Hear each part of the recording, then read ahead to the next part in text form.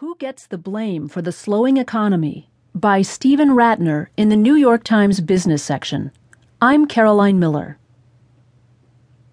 Economic alarm bells are ringing. Financial markets have wilted. Forecasters have been slicing their projections for future growth.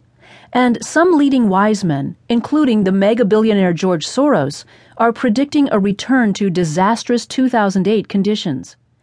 That's almost certainly an overly pessimistic